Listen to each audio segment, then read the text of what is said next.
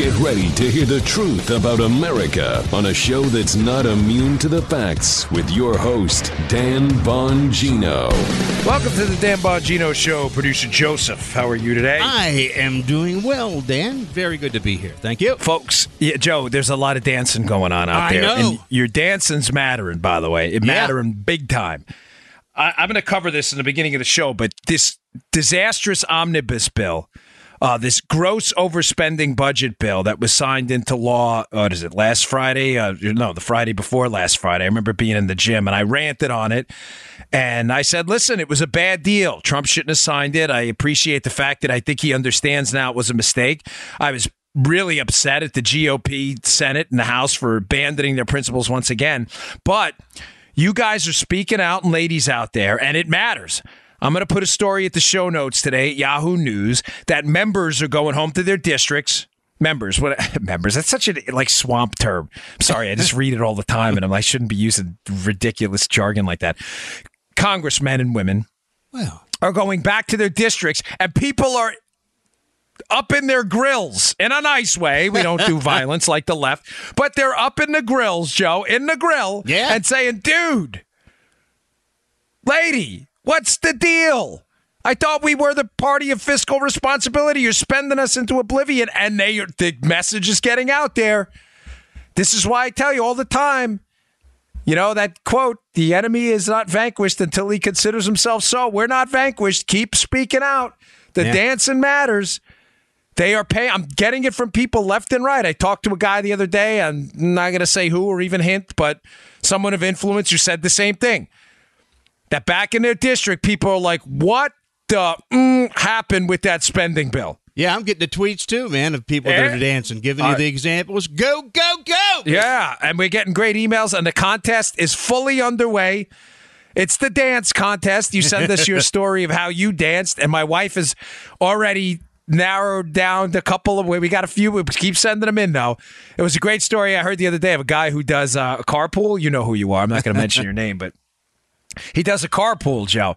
Yeah. So I think he picks up randos on the way, like random people to get in the carpool lane. You know what I'm saying? Yeah. And got lipstick on. My wife kissed me before she left. It's just like she left some lipstick remnants on me here.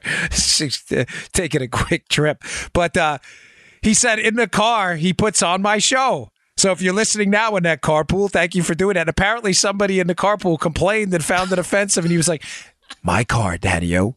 You can walk if you'd like. We go in your car. You put on what your wife. So I love it. Your stories are great. Another great one. I get an email from a person. Said every time they go in a Verizon store with the phones, they switch all of the phones to go to the Drudge Report for their homepage.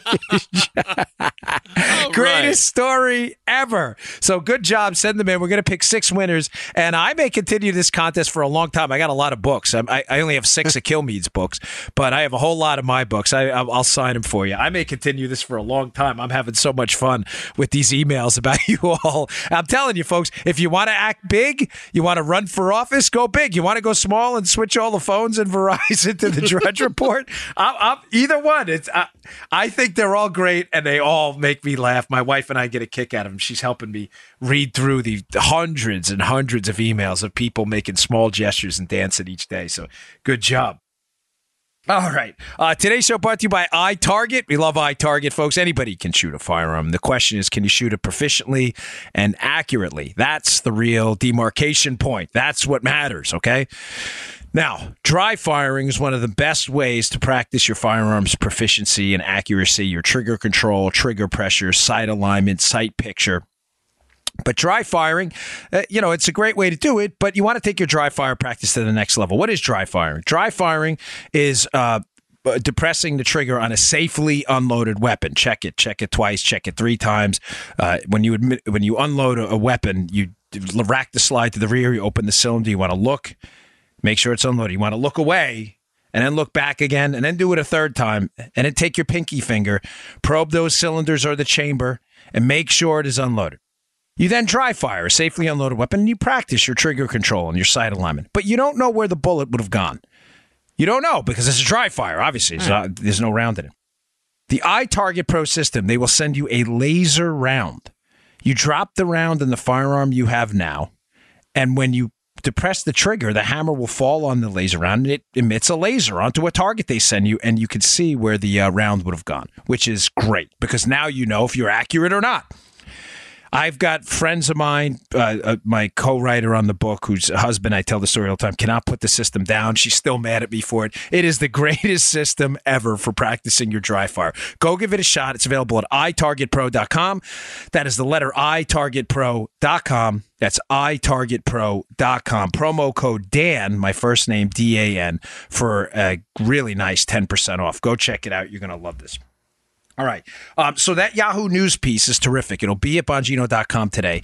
And the gist of it is just that you speaking out is making a serious difference. These Republicans now are terrified. They're terrified because they want to get reelected in the 2018 midterms, a third of the Senate and the entire House of Representatives, which is up every 2 years. They're terrified that they're losing political support amongst their base because of your emails, because of your phone calls. Folks, this matters. It makes a difference. When you speak up, people know it. Now, let me give you a piece of advice from a candidate who has run for office before about the inside baseball of politics.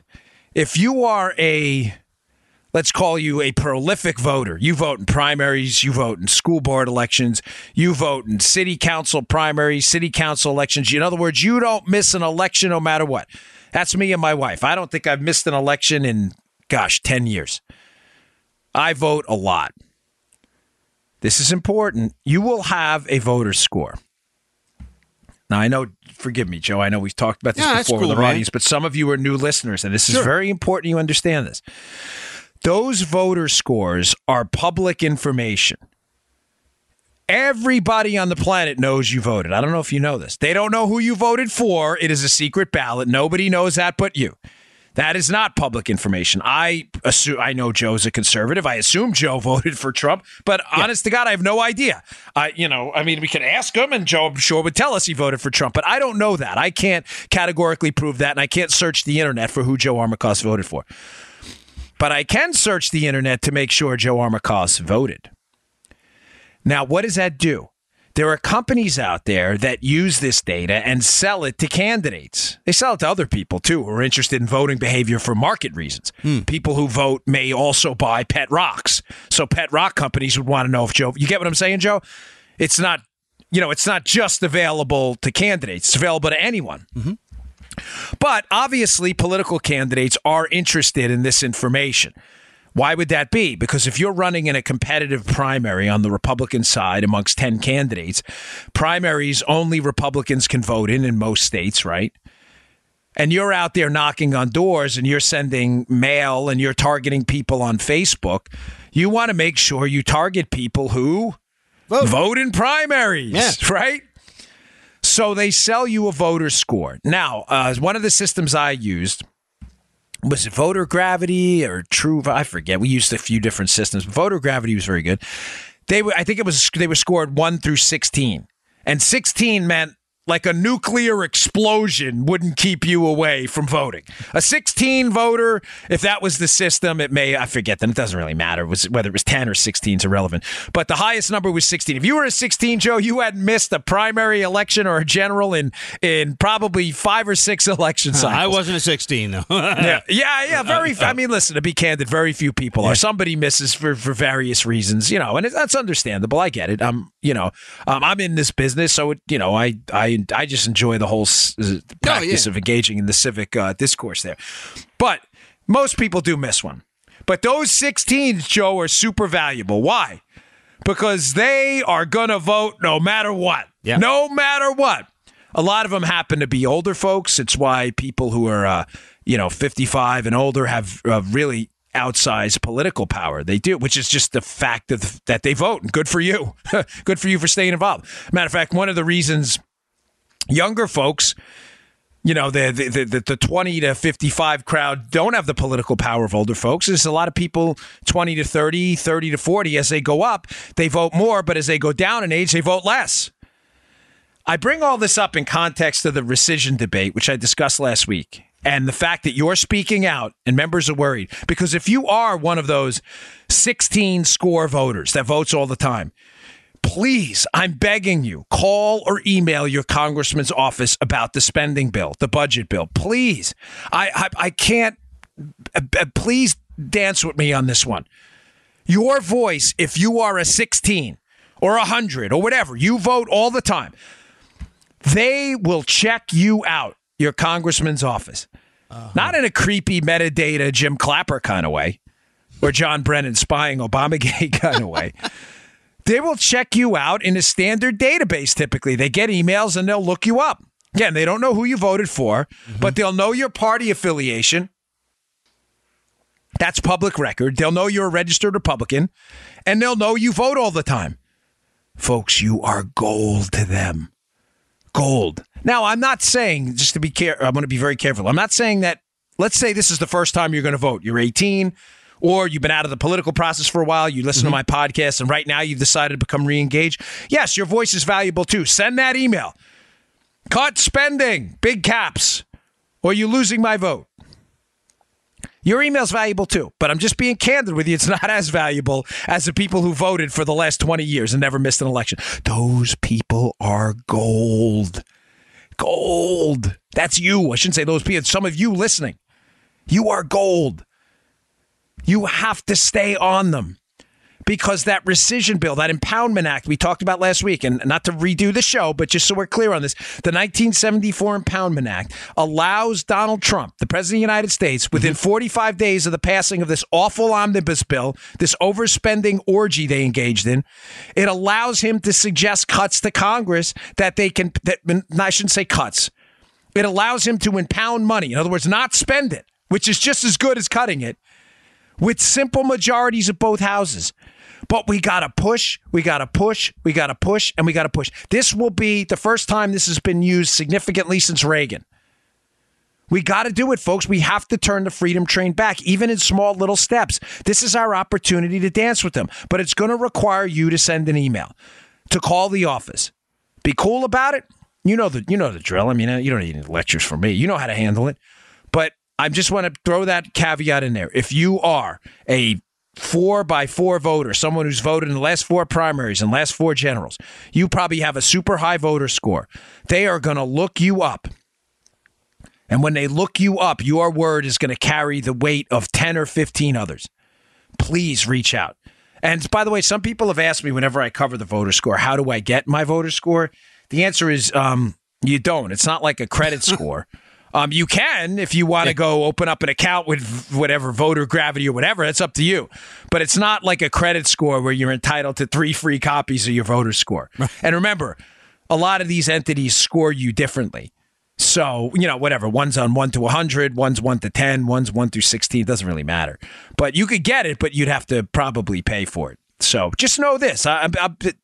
You don't need your voter score. I'm telling you, having run for office, if you voted in the last 4 primaries and the last 4 general elections, you have a high voter score. That's all you need to know. And people know it. That's why, did you notice you get all the robocalls? Why do you think that is, folks? You think that's random? Why do you think during election time, everybody's knocking on your door? Why do you think at election time you're getting 500 mailers in your mailbox? Because they bought your information and they know you vote. Now, you may find it annoying that people are knocking on your door and sending you mailers, but my humble opinion, you should consider it a badge of honor. Because listen, again, being frank here, your voice matters more than other people because you vote. And that's why these congressmen and these local state senators and state representatives are knocking on your door. They know you're going to vote. That's just the hard facts. We live in a constitutional republic. Everybody has the opportunity to vote as long as you're a citizen and you're not a felon in a lot of states. But if you choose not to, then again, just being frank about it, most politicians choose not to knock on your door because you're not going to vote. Sure. I get it that you think it's annoying, but it really does matter. Hey, one more note on this topic of rescission and impounding funds. Gosh, we're in a really bad spending situation right now, folks. That's why I was so bothered by this omnibus bill. The level of spending cuts. Let me take a note on this, Cato. Because I don't want to forget. Once in a blue moon, I forget to put things in the show notes. There's a longer version of a story from Cato today, but it matters, about the level of spending cuts we're going to need to get back to some level of fiscal sanity. Right now, we're at the point where we owe in debt, accumulated debt, the entire amount of our economy produces in a year, our GDP. Folks, that's a danger zone. There's a lot of good, strong research that once countries reach that 90% point with debt, in other words, they owe 90% of what the country produces in a year, that you start to reach a dangerous and uncontrollable tipping point because interest gets out of control. I mean, think about that in terms of microeconomics. It's simply narrowing it down to your house, Joe. If you make $50,000 a year and you owe $50,000 a year, soon the interest payments on that alone start to overwhelm your daily expenses. Yeah. Once you start getting to $100,000, where it's double what you make in a year, the interest payments alone start to become, you can't even meet the interest payments. So now you have that death spiral of interest, and you never get to the principal at all. We're getting to that point, folks. Now, one of the takeaways from this report, the amount of spending cuts we're going to have to start to engage in right now. Okay. This is dramatic. Is about $500 to $700 billion a year if we're going to get on track. Folks, we spend $4 trillion now. Those are massive cuts. But the longer we wait, this is the takeaway, the worse it gets. If we wait 5 years, they're going to be $800 billion and $900 billion. Soon it's going to have to be $1 trillion a year in cuts. Bottom line, reach out. Email your congressman. Call them. They have to start somewhere. And this Impoundment Act and the rescission of funds is a place to start. Please, I'm imploring you to dance a little bit with me on this one because it's important. Okay.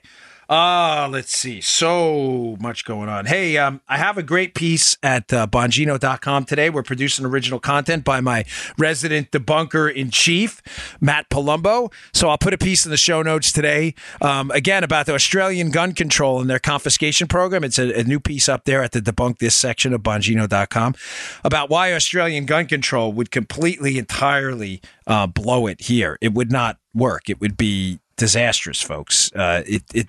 Australia is one basically big island. They do not have borders on land. Guns are smuggled into this country from foreign countries all the time. It is not that the demographics are different. It would be a disaster. And Matt covers this in a piece I'll put in the show notes today, but it is available at Bongino.com. I encourage you to read it. He does a good job.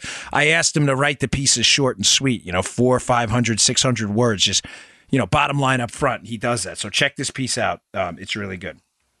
On that note, there's another great piece at the Federalist today. I took a screenshot of it. Some of you who follow me on Twitter may have caught this interaction. This is funny, Joe.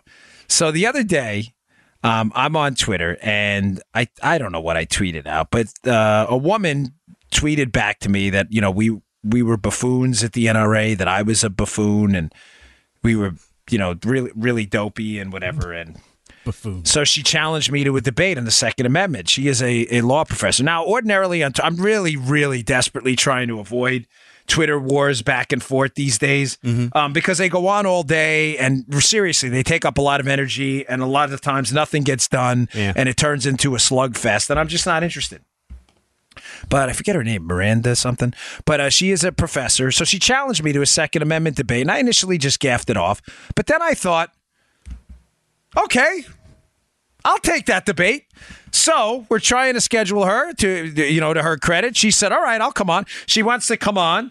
We're going to do it on my NRA TV show Friday, 5:30 p.m. Eastern Time, live at NRATV.com. So I hope she shows. She said she would. So she's a woman of her word, and she really wants this debate. We'll see what happens. So I'm looking forward to that. Now, on the gun control argument, there's a piece by Adam Mill in the Federalist today that will be up in the show notes, which is really terrific.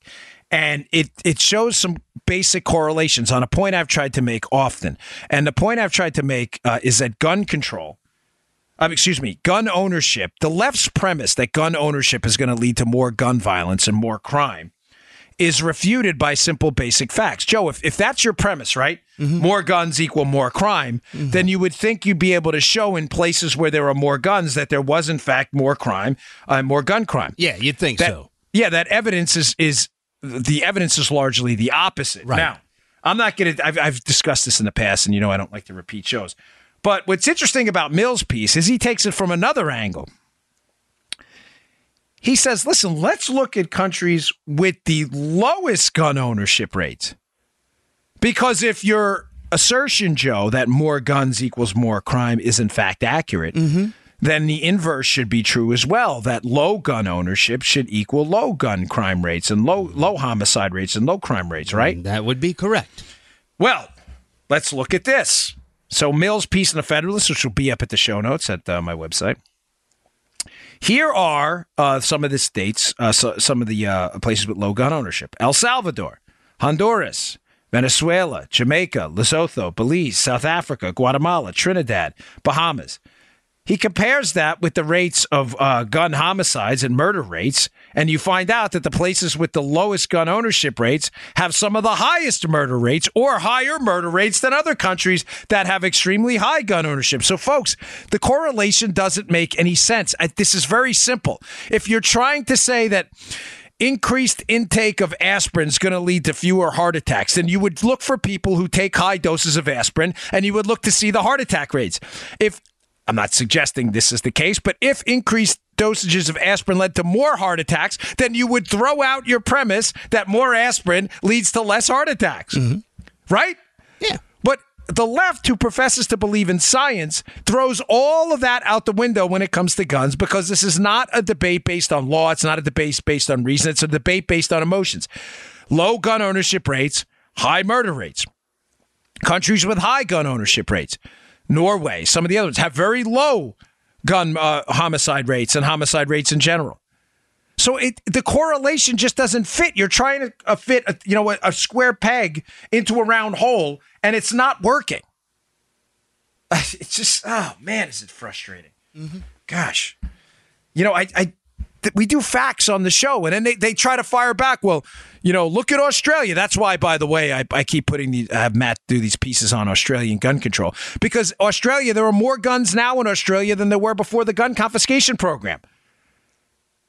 So your premise that more guns is somehow going to equal, more crime is nonsense. There are more guns now in Australia than before they confiscated the guns. So if you're saying there's less crime now due to the gun confiscation program, you haven't accommodated your statistics for the fact that there are more guns. What part of this are you missing? All right, I got a lot more to get to today. Busy news day. So today's show also brought to you by our buddies at Brickhouse Nutrition. They're one of my original sponsors. I love them. They have one of the best products on the market out there in Field of Greens. What's Field of Greens? It's your fruit and vegetable insurance. We all should be eating fruits and vegetables.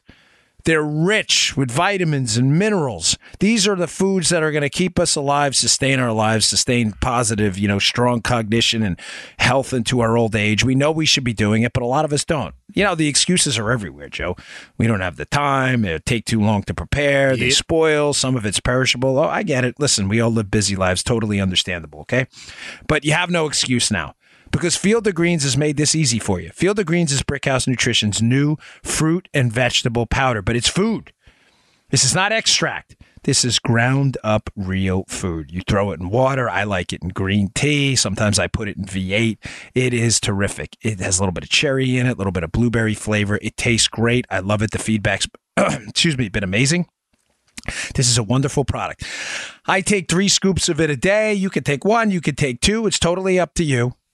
But it is a fruit and vegetable ground up food. This is not some crap garbage extract. This is the real thing. And you have no excuses for not eating your fruits and vegetables anymore. It's the secret to a long life, folks. Everybody knows that. Doctors will tell you eat your fruits and vegetables. Give it a shot. It's available at brickhousenutrition.com/Dan. That's brickhousenutrition.com/Dan. While you're at it, check out Dawn to Dusk, their energy supplement. I know a lot of you live busy lives. Gives you 10 hours of energy. No peaks and valleys, high sustained mood elevation throughout the day. Give that a shot too. Go to brickhousenutrition.com/Dan. That's brickhousenutrition.com/Dan. Okay. Interesting piece in Human Progress that I will put up in the show notes today as well, while we're talking about economics and the budget. This is entirely unsurprising to me, but it goes to show you, Joe, the pathology of the liberal ethos, the class warfare ethos, the rich people, fair share, how dangerous it is, and how liberals, I've encouraged you often to not fall into the trap that liberals are stupid. Liberals know exactly what they're doing, the radical ones. They know how to prey on human emotion, and they know how to prey, importantly, on human envy. This is one of those must-read articles. It's a little wonky, but it's really, really interesting. Again, to be at the show notes, and it's at Human Progress, and it was a study done of people's attitudes towards taxation, Joe. And what they found out, which was not surprising to me, but I guess was to some of the researchers, Joe, 1 in 6 people would hike taxes on the rich, even if they knew in advance that it was going to hurt poor people. Now, that may not make sense to you, but it does. It entirely makes sense to me. And when you understand the evolution, and they address this a little bit in the piece of us from, hunter-gatherer types and small packs of people. And what I spoke about yesterday, Joe, with Nassim Taleb and how groups, the size of the group matters on how people think collectively. Like, people don't think collectively in terms of the United States, but they can think collectively in terms of small groups, families, nuclear families, even in some senses, tribes in our, in our pre-industrial era. But how when you start expanding the group out to this, amorphous blob of people can't comprehend the United States. What does that mean? Everybody? I mean, I don't get it. Like, I'm supposed to care for a guy over here. I don't get it. They don't understand, and they start to think differently as the size of the group expands. I found this interesting because it describes how in the hunter-gatherer days, Joe, things were zero-sum. In other words, if someone accumulated a lot of food when there was a small, say, pack of 10 or 15 people, that one person accumulating food, given the local scarcity, would likely accumulate that food at the expense of everyone else, who then couldn't go out and pick a berry or kill a deer because, the resources were scarce. So we evolved over time a sense of envy, a sense of like, well, Joe shouldn't have all that food. I should have some of it. But folks, as the economy expanded, as we've imported and how global resources have expanded and productivity has expanded dramatically, envy's become quite counterproductive, because what the rich accumulate in a capitalist economy that's very productive does not necessarily, and matter of fact, does not most of the time, come at the expense of anyone. The rich generally accumulate in a capitalist economy things because they produce things and find holes for products that weren't there before. Right. The reason Bill Gates is rich is because he came up with a computer design no one thought of before of him. Or they'd be Bill Gates themselves. They'd be Donnie Gates or Joey Botts or Joey Bag of Donuts Gates. But Bill Gates thought of it first. The guy who thought about putting music into a phone, in the first iPhone, thought of it before anyone else. Or at least got it to market before anyone else, is probably a more precise way of saying it. How do I know that? Because there was no product out before that produced on a mass scale. But the Democrats understand that vestigial relic of our personality. Where, do you see what I'm saying, Joe? How envy served a purpose back then. Because we were hunter-gatherers. Like I said, if you had all the deer meat and all the berries in your tent, someone else was probably starving. We have never quite shaken that, and liberals understand that. Radical liberals understand that 1 in 6 people would hike taxes on the rich, even if it hurts the poor, because they're taking advantage of this vestigial envy remnant left in our brain that makes no sense in today's economy at all. None. But liberals get it. And that's why I always caution you on the show to not underestimate these cats. They know exactly what they're doing. People like Bernie Sanders and Elizabeth Warren, who rail against the rich while being rich themselves. Note the hint of absurd irony there. Bernie, what did he buy? 3 homes or something like that? These people are rich themselves. They rail against the rich because they know people. 1 in 6 is a pretty big number, by the way. Yeah. They know people will, we got to get what they've got. Well, what they have right now was built because they produced a product other people needed. That's not necessarily the case in a zero-sum, limited resource environment that's local only, scaled down to local. Does that make sense, Joe? Yeah. how liberals, they don't, that was a very meek yes. That was a quiet, yeah. No, I got it. All right, that's when you're in a local environment, and again, the deer population is limited, and the fruits and berries locally are limited. Yes, envy may benefit you because you're like, hey, why is Joe taking all the food? But when you expand that to a bigger collective global economy in a world where we constantly dig up new resources every day and have the benefit of technology, productivity enhancements, it doesn't necessarily make sense. But liberals never forgot that. Do not underestimate these people. But read the report in Human Progress. It's interesting, and it'll give you some keen insight into how liberals do what they do. All right, let's see. Oh, on the car report yesterday, Joe, about the EPA mileage guidelines. Oh, yeah. Hey, by the way, with regards to yesterday's show, I just want you to know I really do deeply appreciate all the feedback. I know the topic yesterday, we brought up tariffs, can always be controversial with the audience, but I read your stuff. Even you who ferociously disagree. And some of you make very, very good arguments, and I'm not a liberal. I'm always open to hearing it. Some of them are very persuasive, and hopefully we'll readdress the topic, someday, maybe, in next week or so. And I'll bring up some of the countervailing points, too, that some of you brought up because they're interesting. But I do appreciate your feedback, and I don't want you to think for a second I ignore it. Like I said, I only asked yesterday, and I hope we don't lose you. I really do. That you just hear my points out, too, and you don't have to agree, and I'm listening to yours. And, some of you make some very convincing arguments, and I'll bring up some of the other stuff, hopefully, in a later show. But I do appreciate the feedback on the show. My wife and I read all of it all the time. It matters. The show is for you. We do it for you. It's not, it's not for me. But in regards to yesterday's show, I had discussed those EPA mileage guidelines and what a genius maneuver it was for Scott Pruitt, the EPA administrator, to attempt to scrap these Obama mileage guidelines because they were destroying the U.S. car market. And one of the interesting points about it I neglected to bring up yesterday, Joe, was that the irony of these mileage guidelines, Obama instituted a 54 miles per gallon guideline by 2025 for the fleet, the average across the fleet, which, as I said yesterday, makes it impossible for American car companies to successfully compete because they build SUVs and they build trucks. They build them well. They're popular. People buy them, and they don't get 54 miles a gallon. So they got to build a bunch of crap small cars nobody wants to average across the fleet this 54 miles a gallon. Now, what I neglected to include one of the whys. One of the whys in this show, why the Obama administration did this, is because what kind of car do you, let's say you have a truck, like I have a Raptor, and it gets like 18, 20 miles a gallon. You sell a lot of Raptors, that means you're going to have to sell, Joe, to get your average corporate fleet, to get it up to 54, just by doing simple math, you're going to have to sell a whole lot of cars that get like 70, 80 miles a gallon, right? Yeah. Now, do you know any fuel-only car that does that? That's in mass production? No. No. But what does that? Electric and hybrid cars. Yeah. This has been a push by the Obama administration for a long time to get us onto this electric car nonsense. Which, listen, if you want electric cars, that's terrific. Do your thing.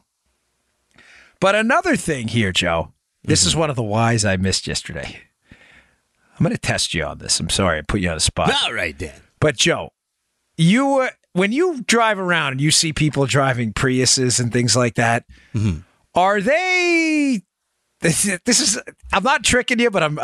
Do you think they're more like Florida Panhandle conservatives, or do you think the people driving Priuses are like bow tie wearing, foie gras eating New York City liberals? What do you think? I think they're like foie gras eating liberals. Yeah. Yes. They've got the dead giveaway on it. Civility. Bumper stickers. So now, listen, I am not stereotyping. And please don't take this the wrong way. I'm trying to make a point here. Yeah.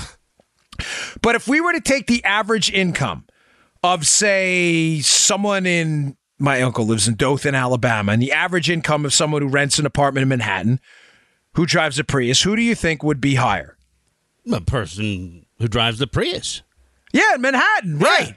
So, folks, not only does this benefit the electric car industry, because, as I just said to you, Joe, these fleets will have to produce a bunch of electric cars to offset the Raptor and the Tahoe and the Dodge Ram, which, by the way, a lot of people just don't want. I know people down here in Florida where I live in, Palm City, they don't want them. Yeah. But a lot of city dwellers who have trouble parking their cars and who are in fact liberal will go out and buy the Prius and other cars like that. But what winds up happening?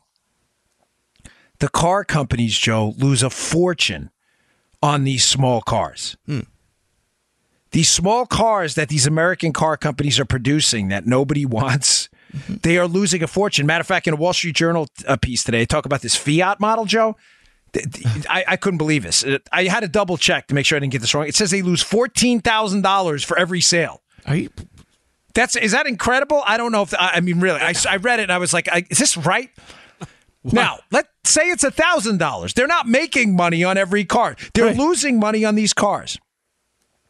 Now, what does that mean? In order to sell these cars, they have to sell them at this serious discount, meaning that the people who are paying elevated prices now for the Raptor and the Tahoe and the Suburban and the Ram are paying those elevated prices to offset the losses of the rich people buying the Prius. So this CAFE standard, these corporate fleet standards, which I applaud the Trump administration, and I certainly applaud Scott Pruitt, the EPA administrator, for doing this, are wiping out a subsidy from basically lower income, the middle income folks who drive trucks and SUVs to really rich, wealthy city dwellers who drive these Prius-y type non-gas guzzling cars. Yeah, isn't that interesting? Yeah, it is. I mean, we're paying for them to drive these little crap mobiles around. And you know what? This is one of the reasons despite my disagreements on isolated policies here and there, this is one of the reasons I really, on a very serious note, I really appreciate what the Trump team is doing. I know there are a lot of anti-Trump conservatives out there, but let's be honest. There are other, they knew the media was going to go nuts with this, Joe, because the media loves this pseudo-environmental policy. The media loves their rich friends' Prius, the price of it being subsidized by Raptors and Tahoe buyers in poorer states. They love that. They knew there was going to be significant backlash to this. And you know what they said? Joe. Damn. And they did it anyway. Yeah, I just gave Joe the universal sign of we don't care. Oh. But it was a little more vulgar than that. I'm sorry. But that's what the Trump team was like, nah, we don't care, but thanks. Have a nice day. Now that ties in neatly to the next topic I wanted to bring up, which is related to this.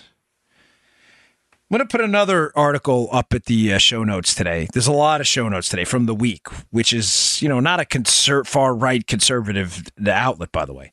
And in this article, the author does a decent job, Joe, of explaining why Trump's popularity, despite, Stormy and all this other garbage, continues to go up. He's actually approaching 50%. Yes, he is. And he makes a couple great points, and I wanted to bring these points up in light of yesterday's show and today's show and the EPA thing. Trump doesn't care, folks, about the politics. He doesn't. Now, sometimes that works against me. In some cases, I disagree with some things, but let's be honest, Joe, he does not lie. Trump ran on a couple things that he's still pushing for. He ran on a sensible immigration policy. He ran on a wall. He ran on China. He ran on tax cuts, and that's exactly what he's doing. He's not kidding around. I mean, I can say whatever I want about the tariffs, but it's not like it was a surprise. Trump ran on all of this. And, you got to appreciate the man's honesty. I mean, we've been lied to for politicians for what? Since the inception of the Republic? I mean, this guy actually does what he says. He does not care about the political backlash. Other presidents have. Now, what's interesting about the piece is he touches on something, the writer, about why Trump's popularity is high, that I think is an imperative for anyone looking to run for office or influence the political debate in the future. This is important. He addresses in the beginning of the piece all these potentially damaging political narratives that came out, Joe. The Stormy story and all this other junk. Yeah. But he brings up something you and I have talked about before, how the only real damaging political narratives, Joe, are those that change a pre-existing perception about who that person is. Think about it. Why did the Monica Lewinsky impeachment... I can't believe I just said that. I said that as a joke one night to my wife, and now it's in my head. Lewinsky. One night I joked around. I'm like, oh, what if they refer like Walensky? It was a stupid joke. And my wife's probably laughing right. But now it's in my head. The Monica Lewinsky impeachment trial of Bill Clinton. Why did he leave office with nearly 60% approval? Because, folks, the Lewinsky trial and the incident, I'm not justifying it. I'm not morally justifying anything. I'm simply stating to you, it did nothing to change the pre-existing perception of who Bill Clinton was. Nothing. Zero. Everybody understood what, old Bill was up to. And when news stories started coming out, they just were like, okay, we don't like it, but now the premise of the article here about Trump is similar, that everybody understood he was brash, so his tweets are people have just become used to it. The tweets aren't really bothering. Folks, his approval's going up. If the tweets were bothering people, his approval would be going down. It's not. Numbers do matter. Facts matter, okay? Yeah, it's just Trump being Trump. Trump being Trump. I mean, Trump never hid his proclivities for eccentric behavior on the Howard Stern show when he was out there. None of this changes any pre-existing political narrative. None. Now, to give you an example of how it would, imagine a story like that came out about George W. Bush, who is known as a deeply, I worked for the man. I can tell you that's not an act. He is sincerely a deeply religious guy. I don't appreciate a lot of his politics. He spent a lot of money. But besides the point, I worked for him and his wife, and I can tell you from firsthand experience that is not an act at all. George W. is a deeply spiritual and religious guy. That is not some kind of farcical, let me play this up for the camera routine. I don't think that's going to surprise any of you, but that's my point. If a story, God forbid, not I'm not saying this would happen, it wouldn't, but if it came out about George W. Bush, it'd be a little different, Joe. It would significantly change the existing political narrative that that's who this guy was. But that's not who Trump was. Trump ran as a big, brash, bold Queens businessman who had been out in the forefront of the public and had led an eccentric life before. None of this changes any pre-existing narratives. Now, combine that with the fact, I hope you like today's show because I put a lot of work into tying all this together, folks. Seriously, today's show took like 2.5 hours, which for me is a long time. Combine that with the fact that I'll put another article in the show notes today from CNBC. That job growth is through the roof. March payrolls, folks, 241,000 jobs. Estimates were for 205. Almost 40,000 more jobs than even high estimates in March alone. Combine that with that people are like, well, okay, so what? We got this lady on 60 Minutes talking about some kind of thing with Trump, and I got a raise, right? Yeah. My company's hiring. Job market's hot. I mean, we're generally at peace. There, obviously we have the threat of the North Koreans. The Iranians don't want to be hyperbolic but there's not at least now, not a Cold War type World War II event going on. There's always the threat of terror. Of course, we have Afghanistan, Iraq, Syria. But Trump's, I think, success is also on the world stage. The North Koreans getting them to back down a bit. Some people, like the way he's confronted China. And I think you're starting to see what is a narrative of, hey, Donald Trump. He's big, he's bold, he's brash, he tweets. Sometimes it puts people on the uncomfortable side of what they would consider presidential or not. But he's the president. Therefore, it's presidential. The job market's moving. My job is better. And you know what? I don't mind it so much. Nothing has been done yet to change the political narrative. And I say that because it's a model for the future if you're thinking about running. If you have a whole bunch of skeletons and stuff, you better get them out there. Because once the narrative's set about who you are, you'll be fine. But if you lie about it and something comes out later and makes you look foolish, you're going to have some splaining to do. So, interesting piece. There's a lot of content in the show notes today. I strongly encourage you to check them out. All right, a couple more things I want to get to because there was more breaking news yesterday. Before I get to that, today's show also brought to you by our buddies at Filter By. We love Filter By. This is maybe the greatest read in human history. They wrote this. This just goes to show you how the nerve on this company. I mean that in a good way, in a very hot political environment. It's spring cleaning time. And like Trump is cleaning out corrupt officials, you can clean up the air you breathe and make your HVAC system great again. That's their line. I love these guys. And folks, don't procrastinate. Otherwise, dust, mold, pollutants, allergy-aggravating pollutants will clog up your HVAC system. It'll cost you a lot of money. It'll become inefficient. You'll have to clean it out. You'll have to fix it or replace it. It ends up costing you some big dough. Sounds like the federal government, right? Yeah. That's their line. I'm going to make that up. That's not ad-libbed. I love these guys. Clean up your HVAC system with my friends at Filter By, America's leading provider of HVAC filters for homes and small businesses. Now you see why we like these guys, and we vet our sponsors. They're great. They carry over 600 different filter sizes, including custom options, all shipped free. Gratis within 24 hours. Plus, they're manufactured right here in America. Filter By offers a multitude of MERV options, all the way up to hospital grade, so you'll be removing dangerous mold, pollen, dust, and all that junk out of the air, maximizing the efficiency of your system, folks, which will save you some money. Save money, save time, set up auto delivery. Auto delivery is nice. You need filters once a year, set up auto delivery, you'll save 5%. You'll save 5% with auto delivery. You'll never need to think about air filters again. Save money, save time. Breathe better with filterby.com. That's filterbuy.com. Filterby.com. Thanks, Filterby. You guys are great. Love that ad. Okay, big news yesterday came out regarding the Trump investigation. First chunk of news was from Carol Leonnig at the Washington Post and Bob Costa. And the breaking news from them was that, and this has really surprised me because I think they're revealing the whole game here, is that Trump, Joe, let me just read to you directly from the piece, make it easy. Special counsel Bob Mueller informed President Donald Trump's attorneys last month that he is continuing to listen, this is important, Mueller, is continuing to investigate the president, but does not consider him a criminal at this point, according to 3 people familiar with the discussions. I'm going to skip something here, but Mueller described Trump as a subject of his investigation into Russia's interference in the 2016 elections. Prosecutors view someone as a subject. Again, this is important. When that person has engaged in conduct that is under investigation, but there is not sufficient evidence to bring charges. What have I told you over and over and over again about this case?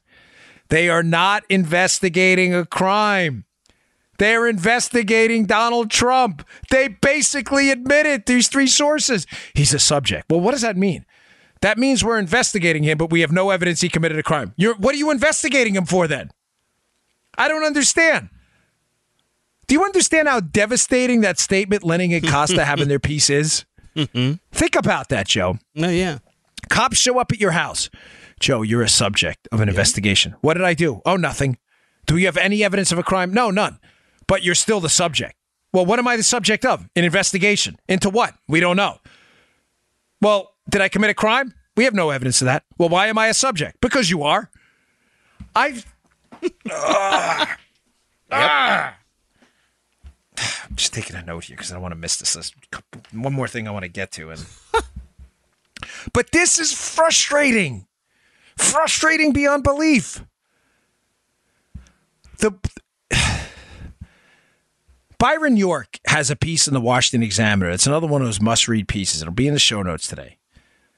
Byron York, who is a very level-headed, I get very passionate about this stuff. No one's ever going to accuse Byron York of being in any way a hothead in regards to these issues. I get it. I get very passionate. This stuff matters to me. It matters to him too, but he is a not uninterested, but disinterested observer. He has a piece in the Examiner about how dangerous what's going on now is, folks. The reason I've covered this, and, sometimes it's been 5 minutes of the show, sometimes it's been a whole hour. But the reason I continue, and the reason that we're wrapping up the book now, I know I keep telling it, but we're just big news on that coming soon. The reason this is so dangerous, York makes 2 points, Joe. Number 1, they use the Logan Act. The Logan Act, a crime never successfully charged in the history of the Republic, to charge Mike Flynn. In other words, folks, they had no evidence of serious criminality, so they invented a crime. Now, the Logan Act is real, Yeah. Real in the sense that it's on the books, but not real in the sense that it's never, ever been used to successfully prosecute anyone. So what did they do? They pulled it out of their hat and they used it to prosecute Mike Flynn. You may say, oh, well, he didn't plead guilty to the Logan Act. That was the reason for the interview they claimed he lied in when they later claimed he didn't lie. He was charged with false statements despite the fact that the FBI said he didn't lie. But they were there to interview him for violations of the Logan Act, which nobody has ever been successfully prosecuted on, ever. It's essentially a fabricated crime. So York's piece of the Examiner is like, that's part number one. If we're going to start doing that now, because we are, Joe, creating subjects, we are not creating criminal investigations. We're making people subjects of crimes that we're fabricating crimes to fit people. We're not investigating crimes, finding people later. We're finding people and finding crimes later. Do you understand the difference? The way crimes are investigated in the United States, people report crimes, investigations happen, they find the people who commit the crimes, they are arrested, prosecuted, potentially jailed. We do not target people and then go look for crimes later. That's York's premise about why this is so dangerous. And also why I read to you the Carol Leonnig and Bob Costa piece about how, Trump's not a criminal target. Oh, but he is a subject. Is there any evidence? No, there's no evidence. They are not investigating a crime. They're investigating Trump. You all could be targets next. Point number two, the takeaway from York's piece, which is critical, is that the dossier obviously was debunked, or at a minimum not verified, that we are now using bought and paid for political dirt and opposition to prosecute our political opponents. Folks, this is really a troubling development. Two big takeaways. We're inventing crimes because we're going after people, and then we're sticking those crimes on them. And secondly, we're now using political opposition to stick into the court system to prosecute people. No. This isn't right. Now, because I had a ton of stuff to get to. Another piece in the show notes today from Legal Insurrection. As you know, I told you to take it east with Sessions. I know some of you disagree, but I think there's a lot going on behind the scenes there, especially with Huber, the new United States attorney looking into this, or prosecutor signed by the government, assistant United States attorney. I think he was the U.S. attorney for Utah. But I am no fan of Rosenstein at all. There is some shady stuff going on with Rosenstein. Did you see this development yesterday, Joe? Yeah. Where's my note? I think I know what you're talking about. Yeah. Gosh, what did I do with this? Oh, here we go. Rosenstein writes a memo to Mueller on August 2nd of 2017, expanding the scope of Mueller's special counsel investigation into Manafort's dealing with Ukraine. Now, this is important because when you are assigned as a special counsel, you are limited to the appointment, and the appointment is very specific. If you read the Legal Insurrection piece, you can read Mueller's basically scope of duties. And it says the Russian collusion into the investigation and other crimes resulting from it. So it was broad, but it wasn't overly broad, or in many people's opinions, it wasn't broad enough to include an investigation into Manafort money laundering into Ukraine. Now, that may have been a crime, but that should not have been the result of the special counsel investigation based on its limited authority. Does that make sense, Joe? Yep. In other words, Mueller was investigating Manafort in Ukraine when he shouldn't have been. He was not charged to do that. Fascinating that Manafort goes to court, basically sues Mueller over this.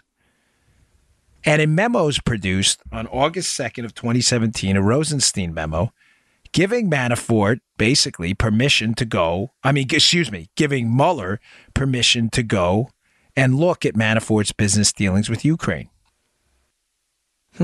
Why should that matter? Because Manafort's house, folks, was raided a month earlier on July 26th of 2017. Right. So if Manafort's house in an early morning raid was raided on July 26th of 2017, in relation to his business dealings with Ukraine. How the hell's a memo drafted up on August 2nd, 2017, giving Mueller authority to do that? Let me do the pen on desk thing. Does that make sense to you? Does this sound like a ex post facto, basically butt covering technique? That Mueller may have said, oh, we just raided this guy's house and my legal team is telling me that we may have not had prosecutorial investigative authority to, in fact, target him. Hey, Rosenstein, can we get that memo? Guys, did you raid the house already? Yeah. Yeah, we did that last week. What do you mean you did it last week? All right, let's draw up this memo. This is why I don't trust Rosenstein at all. Rosenstein, of course, was also the United States attorney in charge of the 10X prosecution related to the Uranium One case. I don't trust Rosenstein one bit. I think this was a butt-covering technique later on. I think someone on the legal team for Mueller went back after the raid and said, hey, Bob, I'm not quite sure we have the authority to do this. Oh, let's go to Rosenstein for a memo. Read the legal insurrection piece. It's awesome. It lays it all out for you how, again, this thing, and this is why I get a little disturbed at some of the emails. Like, cool, send them, but don't mistake for a second my support of what's going on behind the scenes, I think, with Sessions' approval to investigate FISA-gate, Flynn-gate, and Obama-gate with support for Mueller or Rosenstein. Those two are a disaster. The Mueller investigation should be shut down, and Rosenstein's approval of it is pathetic. Don't mistake, those are two completely separate things. I know they seem related, but they're not. There is stuff going on behind the scenes. I know it. I'm sure of it. I've already bet my reputation on it. This show matters to me. But the Mueller investigation and Rosenstein's memo on August 2nd to expand an investigation where a raid occurred on July 26th, to me, let's see Dr. Phil. This stinks to high heaven. Sure does. Sure does, Daddy-O. There's something wrong there, folks. All right. I really appreciate you tuning in today. Read that article. Show notes is packed with great material today. Matt Palumbo's article debunking that Australia thing is there. So please check us out, Bongino.com. If you subscribe to my email list, of course, we'll get it right to you. And check out my NRA TV show tonight. 5:30 p.m. Eastern Time, available at NRATV.com, Roku, Amazon Fire, and Apple TV. Thanks again for tuning in, folks. We'll be announcing winners soon. The dance contest, keep sending them my way. Me and my wife are really getting a kick out of them. We'll see you all soon. You just heard The Dan Bongino Show. Get more of Dan online anytime at conservativereview.com. You can also get Dan's podcasts on iTunes or SoundCloud. And follow Dan on Twitter 24/7 at DBongino.